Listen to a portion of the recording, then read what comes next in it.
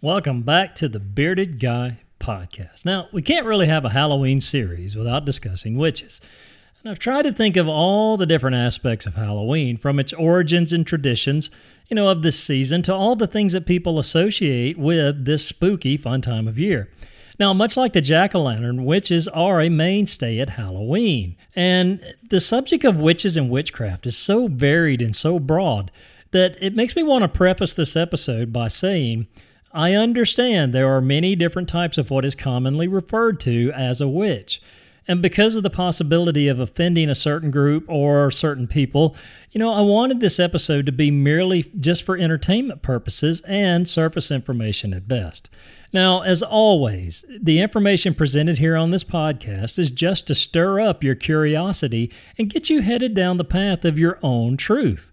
So if you have something you want to add to or feel that there are corrections that need to be made to this episode, please send them to me at beardedguypodcast@gmail.com. I'd really enjoy hearing from you about this subject. And with that being said, let's jump into another episode of Halloween. It's that time of year again.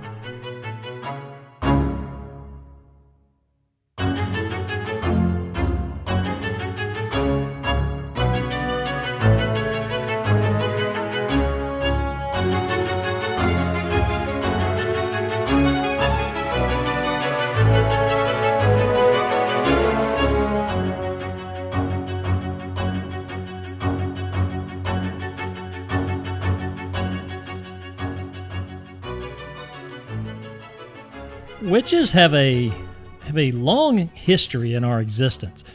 So much so that the references to witches are found in the Bible. In the books of Micah, 1 Samuel, Leviticus, Revelation, Isaiah, and more, there are verses that speak to the condemnation of witchcraft and necromancy. Now, if you don't know what necromancy is, it's the practice of communicating with the dead to divine the future.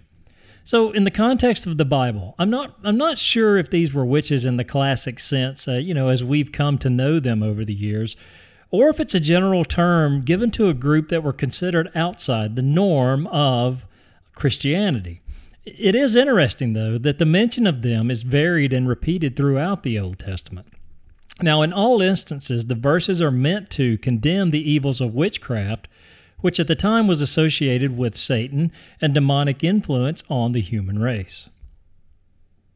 Of course, witches have their place in other legends and lore throughout history, and one of the old world legends is that of the Old Hag Syndrome, or Night Hag, or just the Hag. Now, the Old Hag is a witch of sorts that visits in the night to steal the energy and life from her victims, and she's said to be a witch who has died, sorta, and she travels between the living world and that of the dead. Now, the old hag visits her unsuspecting victims in the middle of the night, sits on their chest, rendering the victim unable to move and unable to breathe, and it is said that she is stealing the breath and the life from the unfortunate person caught in the grip. We'll explore that phenomenon in a future episode. So I guess the question is this: what is considered a witch proper, and how do you know a witch when you see one? Do they really practice dark, evil magic, or is it something less sinister and merely harmless? That argument could go either way depending on your beliefs. But I think my personal thought is that if you frame it and try to understand that there is both good and evil and a dark side to everything in this life, it gives you a better balance of perspective for subjects like this. Like everything else, to get a better understanding of a thing, you have to go back to the beginning of a thing. And it's the same way with witches and witchcraft. Now, the foundation for witches and witchcraft is based in what is known as paganism. And pagan religions go back to early human history before Christianity. In the original Latin, it was called paganus, and it was termed so at the end of the Roman Empire. And anyone who practiced a religion other than Christianity was said to have been practicing a pagan religion. But really, it's a little bit misleading to call paganism a religion proper. And I'm sure there are some people that will completely disagree with that statement. But that statement has some merit, and it's not used in a disrespectful or derogatory way or demeaning in any sense of the word. By all accounts, it is a religion that is loose in structure.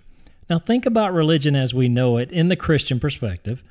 Everything is structured and ordered to be a certain way. More times than not, in the pagan religions or the pagan practices of religion, it follows no set of rules. It has no definitions, and it has no authority structure. So to me, it seems like it is a do-as-you-feel way of life and worship. Of course, there is some sort of structure to it, but the structure is based on the individual or a group of like-minded individuals within certain groups and not the masses. In all honesty, let's be truthful with ourselves. We all do this, even in the Christian religion. We cherry pick. We take bits and pieces of, I don't want to worship that way. I don't want to believe that way. I don't want to pray that way. I don't want to do this that way. We cherry pick, and what we do is we end up making a hodgepodge of a lot of different aspects of the same religion. And it's no different than paganism in that respect. Now, although they are varied in makeup, there are some similarities between each, and the big one is the belief in Mother Earth, that she is the mother, and all things are together with her, and everything comes from her and returns to her. There's also the common understanding that animals and man are in kind to each other because they are of the divine. And to them there are no messiahs, but there are lesser gods and goddesses. Now, with all these differences that present themselves within pagan religions, it's easy to confuse the truths about the ins and outs of each particular set of worship traditions, beliefs, and practices. And in my humble opinion, those parts of this story are better left to the experts to explain, those who actually practice paganism. So how do we define what a witch actually is? The simple answer is this: it depends on who you ask. It gets confusing really fast. We know that anything that falls outside of the social norm of Christianity proper is considered paganism. And we also know that paganism brings with it many variations of beliefs and practices. Now, one of the beliefs and practices that has a place in paganistic practices is witchcraft, which is practiced by witches in one form or the other. See, even within the witch community, if you will, there are a lot of divisions and a lot of different meanings of what a witch actually is. Now, witchcraft itself, by definition, is the use of sorcery or magic and communicating with the devil or a familiar, which is a spirit. But using that definition to try and categorize witches and the use of witchcraft into one neat little group is a really tough proposition for anybody. And it's simply because there are so many variants that muddy the waters on this subject. The problem is this: with as many different cultures as we have in the world, there are no set rules or consistent patterns of belief. More times than not, witchcraft is really just a blend of religion, magic, folklore, sorcery. So basically, there is no right or wrong way to do this, and it seems to boil down to this: how a person or a group of people believe and choose to practice the craft. So to further unwrinkle your mind on this subject, add to the fact that there are still different types of witches and practices within each type. And it gets even more confusing for those of us on the outside of this religion. And I really thought Christianity was tough to keep up with.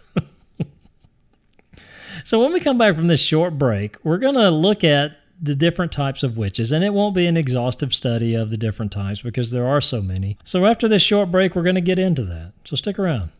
So you have an idea for a podcast, but you don't know where to begin to make your dream podcast a reality. Well, there is a way to get your idea out to a listening audience. It's fast, simple, and it's one-stop shopping for all of your podcasting needs. It's Anchor.fm. Anchor is the easiest way to make a podcast. And Anchor gives you everything you need in one place for free, which you can use right from your phone or computer. No fancy software needed. Anchor's creation tools allow you to record and edit your podcast so that your end result is professional sounding and ready to share with the world.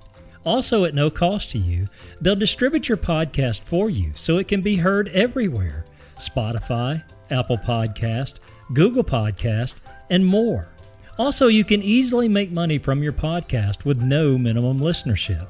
So download the Anchor app or go to Anchor.fm to get started today. Welcome back. So I got a question for you.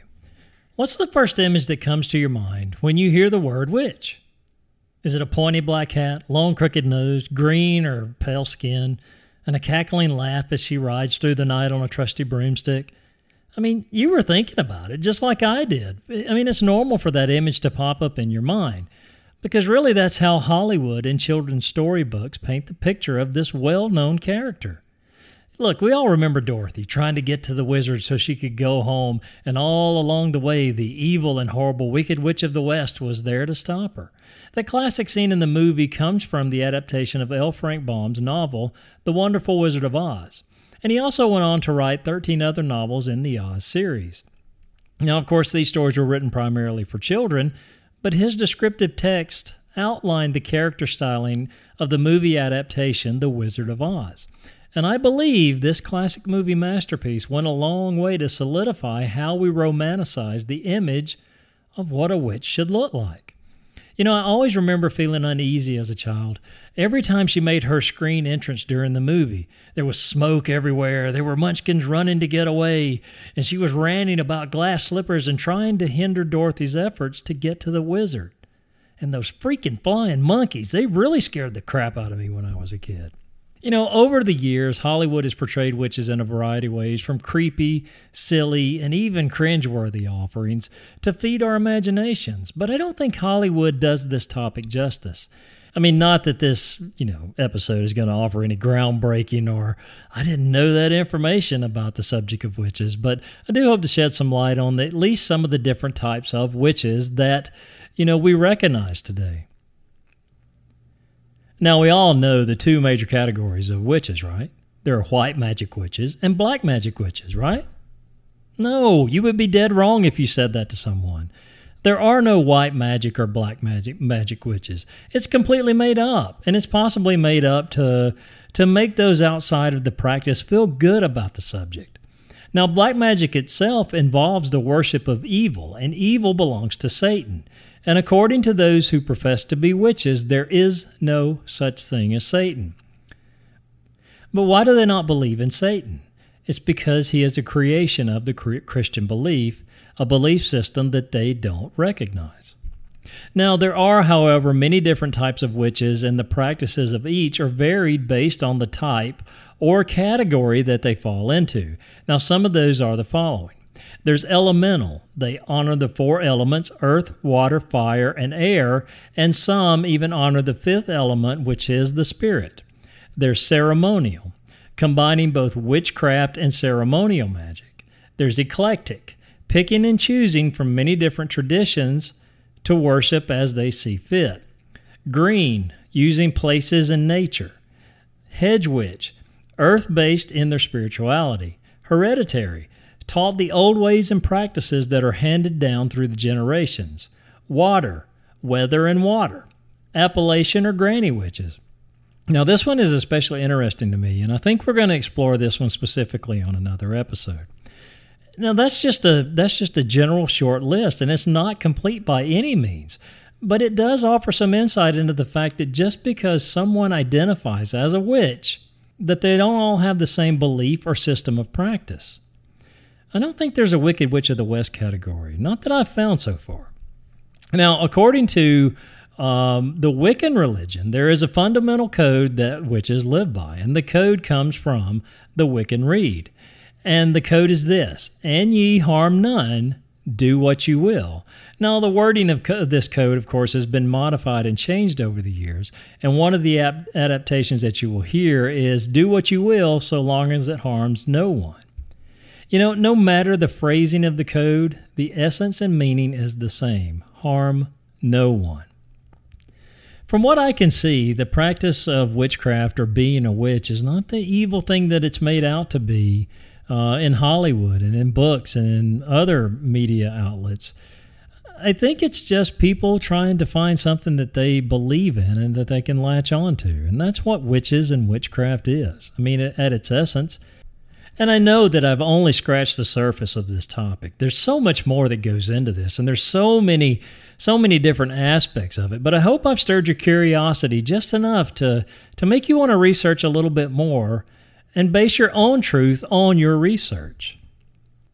As a part of the Halloween series of episodes I've been doing, I've been asking you, the listening audience, to send in your spooky or scary stories or your odd experience that you've had.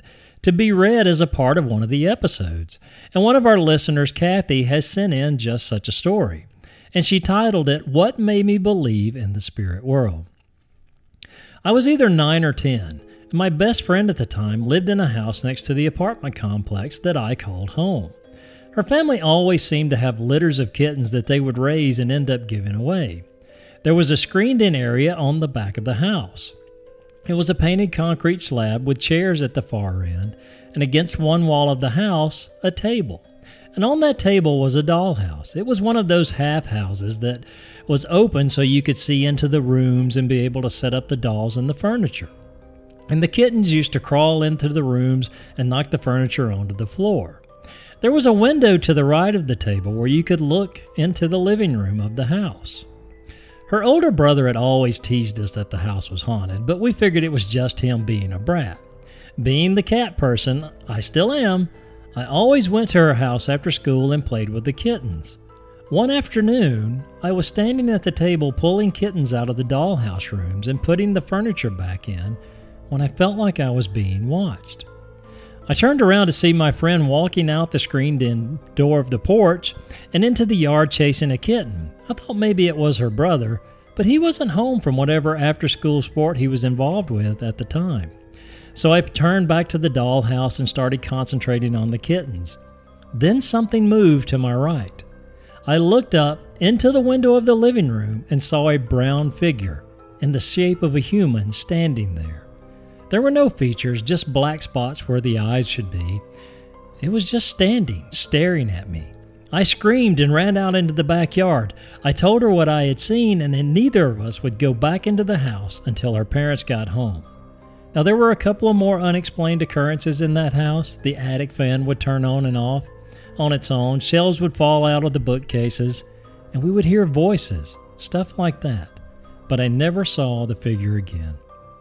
Kathy, thank you for taking the time to write that out and send it to us. I do appreciate it. That's awesome. It was good to read your story for everyone to hear. So I hope you enjoyed this episode, and I hope you've enjoyed all the episodes in the Halloween series. And October is still going strong. We've got a lot more creepy stuff to get to, dealing with the fun time of year, the spooky, scary Halloween. And I hope you join me for those episodes, and I hope that you get some entertainment value from each and every new episode. And if you got a spooky or scary story like Kathy, please send it to me at beardedguypodcast@gmail.com. beardedguypodcast@gmail.com. You know, I do appreciate each and every listener that takes time out of their day to stop by and give us a listen.